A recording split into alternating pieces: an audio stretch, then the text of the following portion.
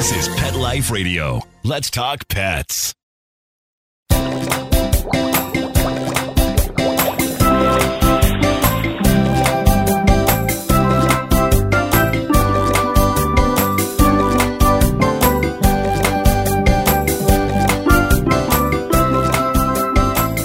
to Aquariumania. I'm your host, Dr. Roy Anong, speaking to you from the University of Florida's Tropical Aquaculture Laboratory. Thanks for joining us. Most hobbyists are familiar with the common pleco, the catfish that feeds on algae and detritus and is a staple of any community tank. But most do not know that there are currently hundreds of species of catfishes in the pleco family, the Loricariidae, many with incredible color and patterns like the zebra pleco or the gold-dust pleco, and many of which have not yet been properly identified by scientists. My guest today is Hans-Georg Evers, longtime aquarium hobbyist, lecturer, author, and editor-in-chief of Amazonas magazine. Join us as we learn more about Hans, Amazonas, and the amazing Elcats. We'll be right back after these messages.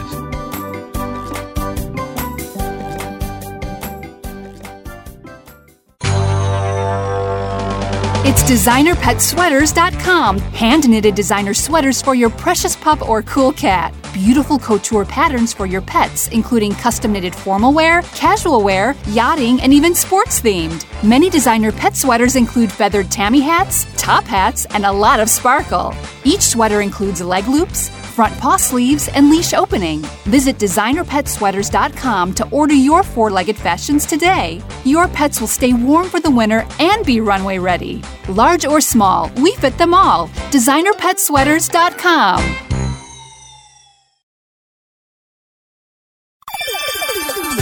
Let's Talk Pets on PetLifeRadio.com.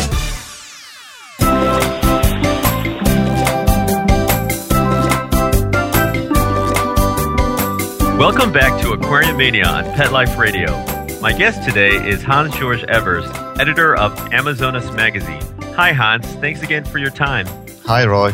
So, you are one of our first international guests. Can you tell us where you are from originally and where you are right now? Well, I'm a German aquarist, and I'm actually sitting in my office here, my Amazonas editing office, and I'm now talking to you. It's bad weather in Germany. It's afternoon. What can I say? You want to fly down here? It's a little warmer and it's pretty sunny. If you have. I wish I could. I actually will be in 2 weeks' time. I will join the NEC convention in Hartford, Connecticut. Oh, okay. It's still cold up there, but that's all right. So these are some questions I always like to ask my guests. What was your first aquarium setup, and what were your first fish?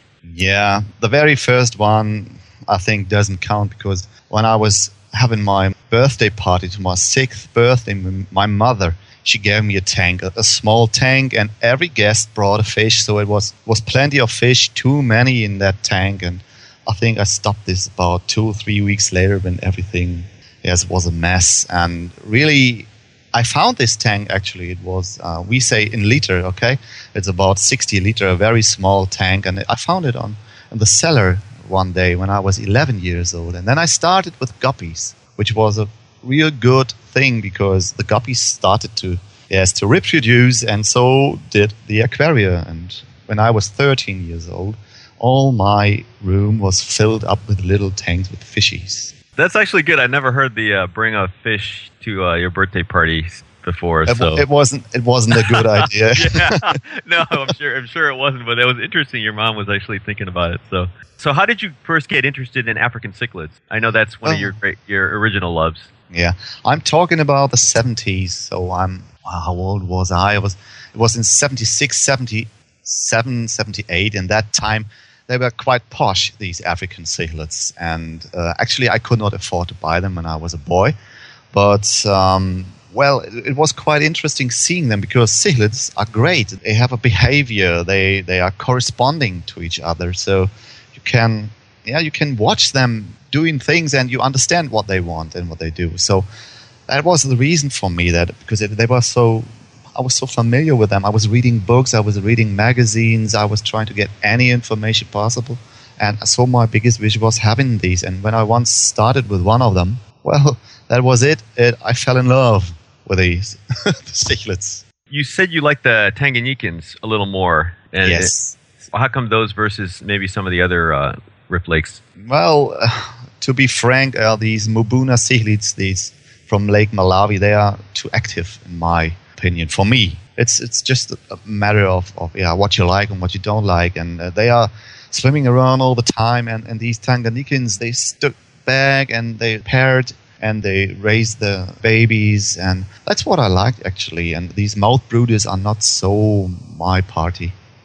No problem. So now let's move a number of years, and you became interested in catfishes. How did that happen, and which group specifically did you first get interested in, and how did that evolve? Well, yes, there was another quite interesting day. I was invited to a companion of our aquarium club, and he brought me to his basement, and he had I think 50, 60 tanks or something. It was a dreamland for me, actually.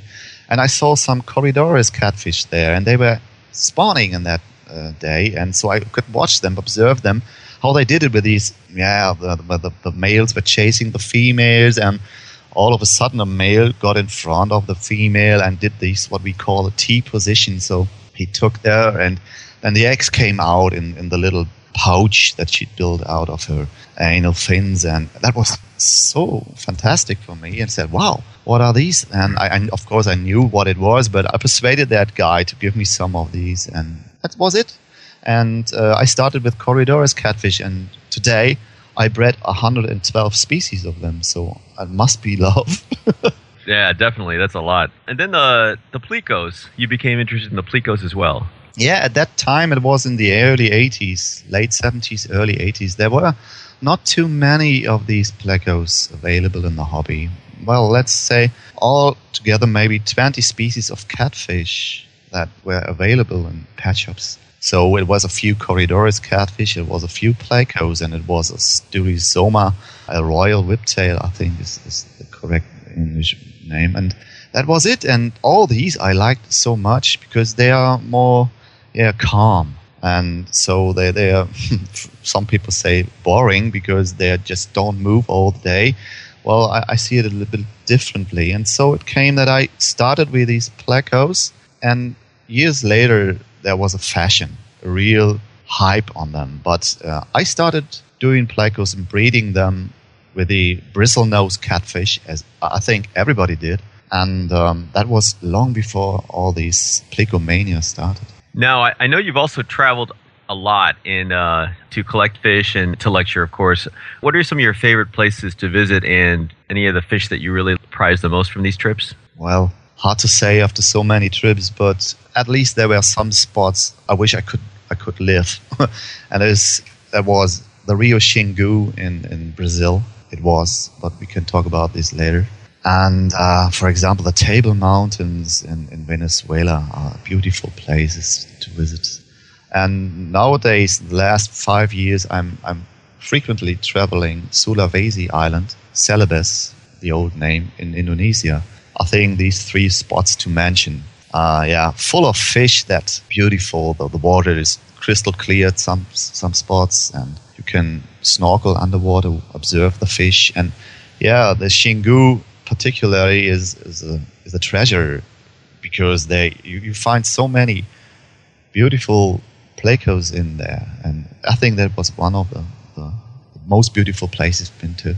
I just recently started reading Amazonas, which I know just came out in English just a very short while ago. I was really impressed with the articles, and the pictures are amazing. How did you get involved with Amazonas, and when did it become available in English exactly? Well, so we started with Amazonas magazine in 2005. September was the first issue out in Germany. The plan to do this was much older. The manager of the publishing house, he contacted me already 3 years ago. We knew each other from fairs and so on. And he asked me, and I said, well, please let me finish my monograph on the plecos first. I did a huge book together with my friend Ingo Seidel. We produced the Catfish Atlas, at least 2 volumes of more than 2,500 pages, only dealing on plecos. And when I finished that, I said, okay, let's do it, because I have a certain idea of how an aquarium magazine for really fanatics should look like. It should be a bit different to what is on the market, actually. And so we started in 2005, became quite big in Germany, and the first English issue has actually been published in January this year, so it's quite fresh. Now, let's get to the meat of our discussion, the plecos, and you referred to them as the L-cats in the magazine. What exactly are the L-cats, and can you describe maybe what makes plecos different from some of the other catfish? Yeah. Well, the so-called suckermouth catfish of the scientifically named family of the Loricariidae is a big group of catfish, at least minimum 1,000 species, maybe more. Many of them are quite colorful. They are black with yellow spots, white spots, and so on. Or they are some orange lines and really beautiful fish. And they became quite popular in the end of the 80s when one fish was found in the Rio Xingu that I mentioned before. And it was, for all of us, it was a real sensation when the zebra pleco turned up. And the German magazine DATS, they started with a system to give all these upcoming forms and new plecos that came in like a wave into the hobby, because there was a zebra pleco, and after that everybody wanted it. It was extremely expensive then. I think more than $1,000 a piece in the very first days. And well, there were others coming up from the Xingu, from other rivers like the Araguaia or the Tapajós. These are big rivers in the central Brazilian shield, which is clear water, so the fish have colors.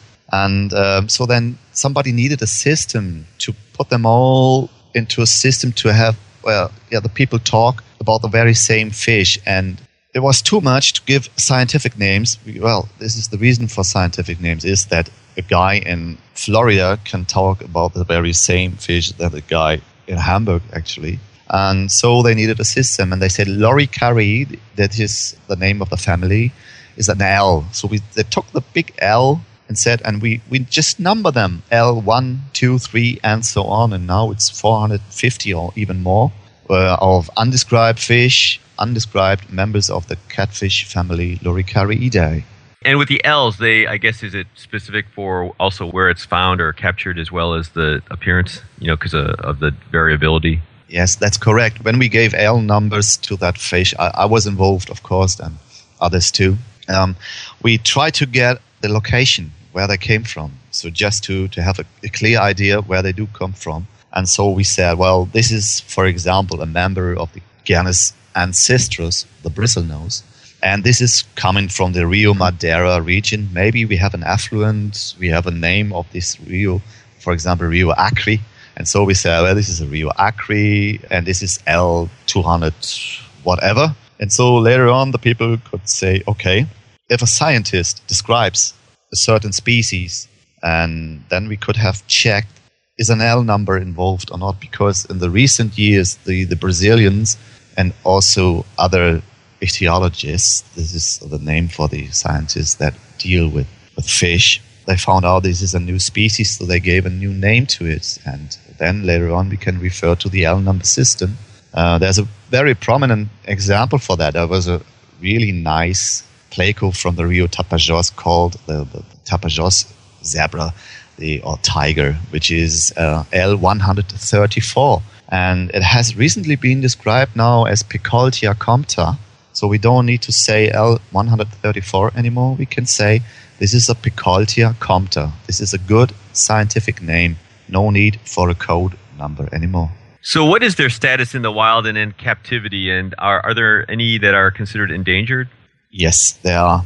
Actually, especially the Brazilian species are heavily endangered. And this, the reason for that is that the Brazilian government is planning a huge system. It's not only one, it's several dams to dam the big rivers to get electricity, hydroelectricity. And actually they are building a huge dam, the so-called Belo Monte Dam, in the Rio Xingu area around Altamira.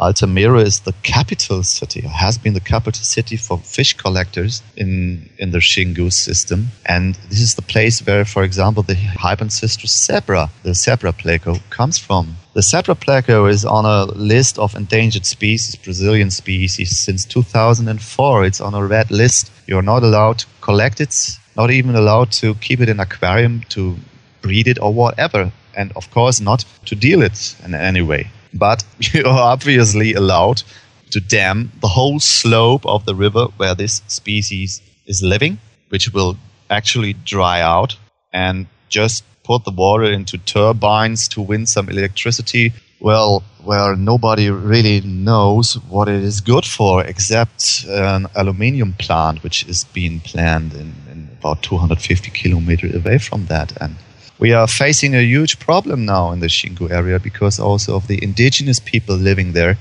which had been put into that region already 60, 70 years ago by the Brazilian government, forced to live together, enemies, former enemies, and now they found a way to survive, and now they are chased away again.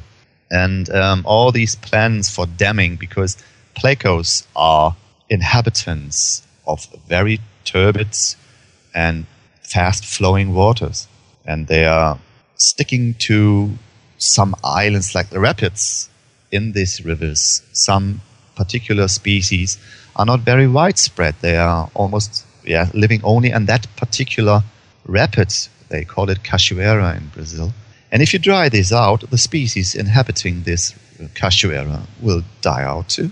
Well, that definitely sounds like it's important to get many of these into breeding populations or in culture for that purpose as well as for the hobby.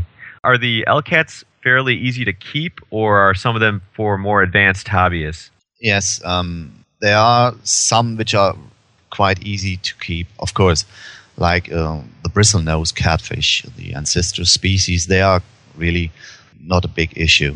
Others, I would say, especially the biggest species, they require higher attention just because they feed on different things.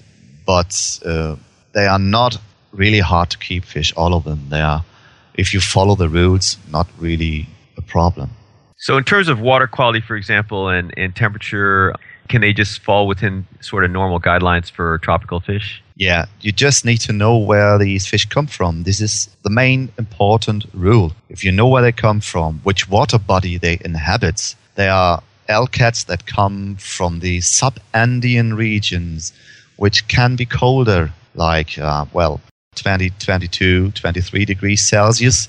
And others, they come from the Amazon Valley, where they live in rivers and rapids, where it is a high temperature of 28 to 32 degrees sometimes. And they can come from the rainforest, small streams, and these are about 25 Celsius. So you have to know this. And if you know that, you need to fix the temperature. But all of these fish are quite adaptable to their circumstances and to their surroundings. But what they need is high oxygen level, of course, because a good filter system. They eat a lot. Many of these are scraping algae, or they are scraping detritus from the rocks where they sit on, and they are feeding the whole day. So they, of course, producing the whole day. And you need actually to take care if you want to maintain them well. Just change the water, for example, at least weekly, 20, 30, 40% of the tank. If you have big fish, you need a really good filter system. Big fish eat a lot, especially in the very first days when you got them. Take care, have a look. Are they feeding? And you have to know what are they feeding on. Some are strictly veggies, others are carnivores. So just depending on the species, when you have more than 1,000 species, you have a big choice. One more quick question before we take a break. In terms of social structure, are they pretty aggressive if you have, for example, males together, or how do you handle that sort of thing? Depending, yeah. Most of them are peaceful, really peaceful fish. They don't hurt each other. The plecos, if we reduce the whole thing to the plecos, the sucker-mouth ones, the most popular, the black ones or whatever with the beautiful patterns, they are quite peaceful. There are some, especially the bigger ones, which are not. So they require a territory and they fight for it. If you have a Pseudacanthicus, a fully adult one of 30, 40 centimeter in size, and you have 2 males in one tank, you can have a battle. Yeah, you will have a battle, at least one, sooner or later a day. So you have to have a look and inform yourself before you purchase. That's what I can say. Well, I've got a lot more questions, and we're going to start hitting some of the really interesting questions about breeding as well after a short break. So let's take a break, and we'll continue our discussion with Hans-Georg Evers from Amazonas Magazine after these messages from our sponsors.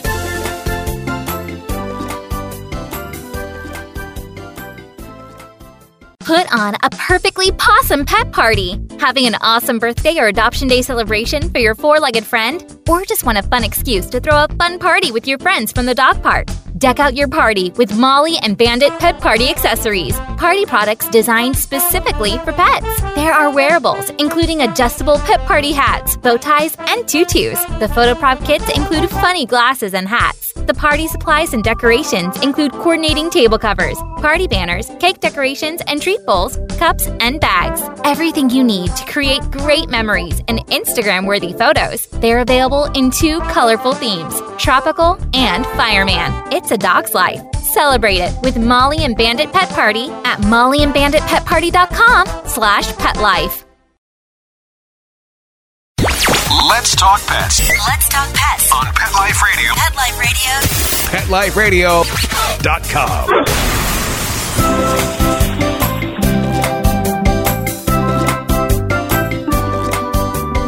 We're back and continuing our conversation with my guest, Hans-Georg Evers, Editor-in-Chief of Amazonas Magazine.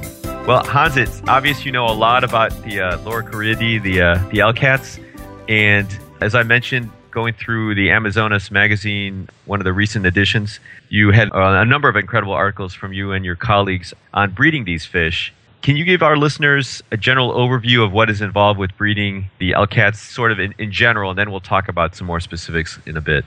Yeah, of course. It's not so easy to give a rule for all of them just because it's such a big group of fish. But if we are talking about those that are inhabiting the rapids of the bigger rivers like the Rio Xingu, Tapajós, Rio Araguaia, the big ones from the central Brazilian shield, then I can say yes, they need high temperatures. They need caves where they breed in, which have to have the correct size that a male can guard the eggs, because the males take care for the eggs when they breed, and at least the female has to get into, otherwise it won't work. And yeah, of course, a high oxygen level and the correct food. So to find out all these matters, we thought it was a good idea to give some information in the Amazonas Magazine on it, just because the people in the US, they love the plecos very much, and they are also already very good, excellent breeders in the United States of plecos. But the big group of aquarists might be interested in how to do it, and so we give some rules or ideas at hand. We don't give a recipe. You can't give a recipe on breeding fish. And my personal opinion is, when I buy a fish, when I purchase a fish for myself, I always buy a group, and I always want to breed them. I always want to know how it works. It doesn't have to do. It's not an ornamental thing for me. But I'm a professional now, and I'm not a hobbyist. But many of these plecos are not too hard to breed. They are quite easy, actually. So before we discuss some of the successes that are described in Amazonas, I had to ask about some of my old favorites when I was kind of growing up, or at least early on in my career here. The blue-eyed plecos, for example. Has anyone tried breeding those, and what's their current status in the wild? Yeah, this is a very good question, Roy.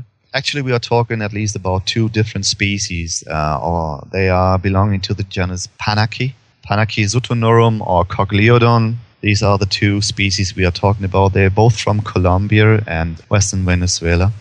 And we actually don't know all too much about this area, because it's during the last 20, 30 years, you might know that in Colombia there is some terrorist action going on, and these people are fighting the government, so there's nobody daring to get into that area for collecting fish. But we will have, this is not a secret, but we are actually preparing for Amazonas Magazine a report on the biotopes of the blue-eye pleco and the whole story behind it. So I don't want to talk too much about this in the moment because we want to publish this as the very first magazine in the world very soon.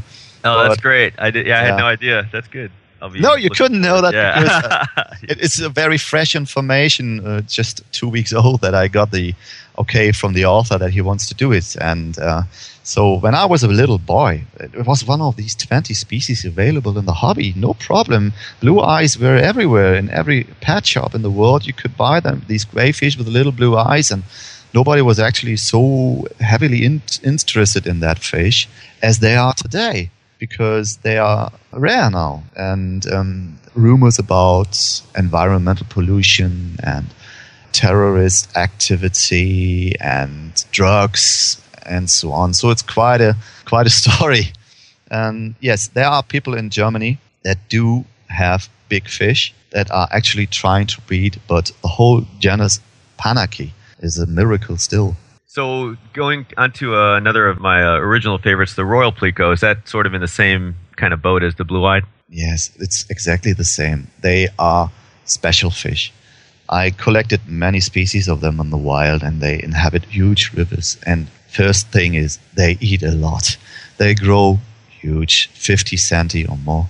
And they are quite territorial and quite aggressive towards each other when they reach a certain size. All this, you can tell the genders, so no problem. You can tell what is a male, what is a female. But to bring them in one tank and trying to breed them is another story. And I don't know of anybody who ever successfully bred or got anything else but 2 or 3 or 4 fish sitting together in the same tank.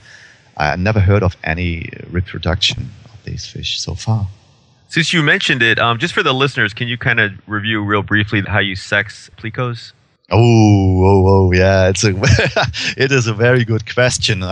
And it's quite funny because when I come to a pet shop, for example, and people see me, they always ask me, Hans, please help me sexing my Panaky or the plecos. I want to buy a pair of Hypancistros. Can you please sex them? Well, yes, highly dependent on the genus. For example, Hypancistros are quite easy to tell apart from each other just because if you have from above, if you have fully grown fish, have a look from above and you see the head of the males the heads are broader, stronger, and the females, they have a quite acute snout profile. Not really acute, but if you have them sitting by each other, then you can see, well, the heads of the males are roundish, more roundish, of the females are more slender, more acute.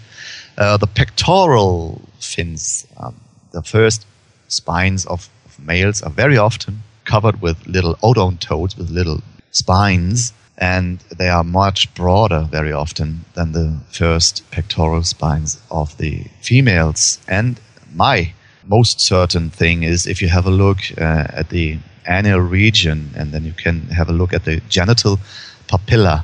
And in males, it is always ellipse or slender and longer, and it is quite roundish in females, and this is the most certain part. And of course, if they are being fed well, females will turn fat just because of the eggs in their belly. Okay, well that helps a lot. And obviously, I guess if they're younger, it'll be a little bit harder. You have to wait till they're more mature. Yes, I always say when people buy fry from me, I say, I'm so sorry, I can't give you a guarantee that you purchase a pair of them. For example, the very expensive offspring of the zebra pleco, and of course people don't want to buy 20 because they can't afford it. And so they always ask me for give me a pair or something. I say, oh, they are 4 centimeter. Please have a look yourself. Let's talk. And then we shake hands and say, okay, take them, but I never give a guarantee. So since you mentioned the zebra plecos, Hans, can you describe a little bit about how those are bred? I know you've bred them as well as some of your colleagues. Yes, zebra plecos, of course, are not too difficult to breed. The main important thing in the beginning, in the first years, was to get females, because wild imports are mainly males, because they are sitting in their caves and they are being grabbed by the collectors in 10, 15 meters depth. and the females are strolling around, so they are much harder to get. After we could purchase a female also, well, it's just a matter of temperature. It's high temperature. It's a high oxygenic level in the aquarium, so we take strong filters and a lot of bubbles and a lot of oxygen. And then, you need a cave which is quite suitable for the male guarding the eggs. Now, it's quite easy. You just go into a pet shop, in a well-sorted pet shop, and buy a cave. When we started in 91, 92, 93, we didn't have such caves. They have been developed by people like us. And we started with different methods to find a way. We measured, actually, our males and built the caves after the size of the males. And these caves were usable. And if you have a good cave, you have a good water, changing water every week, you have a good food for them, a lot of food, carnivores, like you can frozen foods, you can even feed tablets or whatever, and you have strong fish, and then you have everything done. You just need to do one thing, and this is being patient. Don't touch them, don't disturb them every day, don't take your torch every day and shine into their living room. If you do this, no need to talk about this. They are feeling disturbed and they won't breed. And one day you will see that the females are going for the caves where the males are in and trying to sneak in. And this is the day where you can start to hope. And then you have to wait another few days. Sometimes in the very first beginning, it takes 3, 4, 5, 6 days. And she's sitting in front of the cave. He doesn't let her in. And then she sneaks in. And then they are together in that particular cave for another week. And you go mad. And you're saying, well, it never happens. And all of a sudden it happens. And then the male is guarding a bunch of bright orange eggs. And about how many eggs would they have at one spawn? Yeah, my personal record was, I think, 14. Oh, wow. But I heard about much more. Like, some people told me about more than 20. I must admit that I never saw more than 15, 16 eggs in. And this is not many, and they take a long time to raise. But it's not so difficult if you follow certain rules to raise the babies. But it's not a mass production fish, no. Now, you mentioned so many other really beautiful L-cats in the Amazonas, and some of your colleagues wrote some incredible articles on them. We probably won't be able to hit them all, but can you maybe talk a little bit about one of them to start, the L25, the redfin cactus catfish? Maybe describe it for our listeners first, and then talk a little bit about some of the challenges with breeding that one. Yeah, for those listeners that don't know that fish, imagine a dark brown, almost black pleco, an adult size of 50 centimeter, and full of spines, the whole body covered with spines, and the caudal fin and the dorsal fin with shiny red colors. Not all of it, the edges, and this is a very strong fish. It's a very beautiful fish, and I know that Americans in particular love big fish, and I saw many, many big cactus catfish in America in huge tanks, very well set ups. And the guys that try to breed them, it's a bit different than buying a fish of 5 centi and putting it into your living room tank. No, I think trying to breed L25 was something for a real fanatic. And this guy had a huge tank of almost 3 meters in length, and it was a very warm, high temperature. Of course, it's also like the zebra plague. It's a fish from the Rio Xingu, so it's almost identical environment, and you need a bigger cave, a much bigger cave, and they are quite aggressive. So it was a game of patience. I think it took him 3 years or something to get a male and a female in harmony in the very same tank, and then they started, and they really feed a lot. So this is a very special thing. Breeding this is a really big success, in my opinion, and I don't envy this guy because I don't have such a big tank, and I appreciate very much that he did it just to know it, and this is what I really like. Well, that was a big success, yes. L25 was a good one.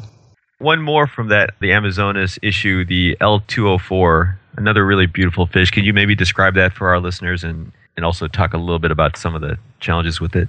Yeah, this is a funny story, actually, because that guy tried also for 4 or 5 years, and to get some information about this, it's a small panaki. So the genus is Panaculus, which means small panaki. So they feed on wood. If you find them in the sub-Andean region of Peru, in the Rio Alejandro and other places, where they sit on wood and they feed on wood. That means these fish are able to scrape the wood, not only the algae or the detritus, they also scrape the wood and they feed on wood in particular. And so they are able to feed on this. That means they are producing a lot of dirt in the aquarium. So they are quite abundant in the hobby because they are being regularly exported from Peru and they are beautiful. So everybody that I know, and me too, we try to breed them, and it is really a game of patience also. That guy tried 4 years. He did a lot. He did everything, he said. And what we found out is to breeding Panaculus, you need to change the whole system drastically, because they are fish from regions where you have a seasonal change. You have a high water season and a low water season with different temperature and water chemistry in some places. And the Rio Alejandro, the biotope of these fish, is one of these rivers which are very high and very strong current in the rainy season, when the Andeans are being rained and all the rain goes through the channels of these rivers down to the Amazon Valley. So they need a strong current and a complete change of water chemistry. And what we do here to breed Panaculus, especially the L204, is you keep them for 3-4 months in high temperatures and a low current, quite low oxygen level, not too low, and very high temperature. Feed them a lot as usual on wood and other things. Then change the water from RO system, for example, and take very soft water, a little bit cooler temperature, take the temperature down 2 or 3 degrees Celsius, so from 28 to 25, something like this. And these changes are inducing the fish to get eggs in the belly, the females, and also that the males go into the caves and the females come and try to breed, because for them it's a season change and the water levels are rising, and with these there are other food sources available for the fry. The water's going over the edges of the river into the grass. The babies can feed on other things there. This is the reason. So inducement was one particular thing. And that guy tried this for 4 years. He did a lot to do this. And then he said, well, they didn't do anything. He completely stopped everything. He just said, I just watch them, feed them, that's it. And then they did it. Now, actually, do you mind maybe do a quick description too for the listeners so they know what the fish looks like? Yeah, it's a beautiful medium-sized fish of maximum 12 to 15 centimeters. It's chocolate brown, and it has, when they are babies, they have rings in creamy white and yellow around the body. So we call them Ringel socks here in Germany. And later on, these stripes are vanishing a bit. They darken in, and they have very long filaments in the caudal fins and in the dorsal fins. It's a very nice fish sitting somewhere on the barkwood. It's a special fish. We have many Panaculus species. We know more than 30 or something. But these particular 204 are one of the most beautiful ones, in my opinion. So it's a really good fish, yeah. Well, unfortunately, we're getting close to our time, and I have so many more questions, and I may have to have you on again, definitely, to talk about more of these and some of the other fish that you've been working with. What do you think are the major challenges for the aquarium industry today? Oh, what a question. I think these challenges are quite different in the United States than it is here in Germany or in Middle European area. But for us, of course, always is the animal is the main topic, and all the things that help to keep and maintain the animal in a very good surrounding so that you can breed them and so on is a good idea. So giving information like we do in Amazonas magazine is a topic for us. The main purpose to doing the magazine is helping to keep the fish in the real way, and the industry should do the same. Supply with good and useful equipment and maybe step away a little bit from the plastic dinosaurs that I always see when I'm in the United States. That's good. So, I learned so much from the magazine and from you, obviously, as well. So how can our listeners subscribe to Amazonas? Oh, this is quite easy. So just go into the internet and take www.amazonasmagazine.com. That's it. You can go in there and there's a way to subscribe and we will see again. Well, that's great. Well, unfortunately, we are out of time, and I want to thank very much our guest, Hans-Georg Evers, and our producer, Mark Winter, for making the show possible. Hans, do you have any final words of wisdom or anything else you want to share with our listeners? Final words of wisdom is a nice word. Well, I don't dare to say something like it, but what I think is I'm really happy that Amazonas Magazine is available in English now, just because we have a lot of messages to tell to the people which are so easy to understand, and it's just a big party. Everybody I met everywhere in the world, everywhere where I go for collecting fish or meeting people of the business, they are so enthusiastic about keeping fish. And this is what I want to bring to the people. My enthusiasm, just to tell them, well, it's really fun doing fish on a metal fish tank. And thanking you, Roy and Mark, so much for giving me a chance to tell all these things here. Well, again, thank you very much, Hans. It's been a pleasure, and I know I'll have you on again. Please be sure to check out Hans' webpage at the Aquariumania site for this episode. I encourage all of you to visit my Aquariumania blog on Pet Life Radio. Also, if you have any questions, comments, or ideas for a show, email me at drroy@petliferadio.com. That's DRROY@petliferadio.com. If you're ever in Florida, please be sure to visit the Aquariumania exhibit at the Florida Aquarium in Tampa, one of my favorite aquariums. Until next time, please visit your local aquarium stores, keep your tanks clean and your fish healthy, and keep an eye out for those amazing LCATs. Let's Talk Pets, every week on demand, only on PetLifeRadio.com.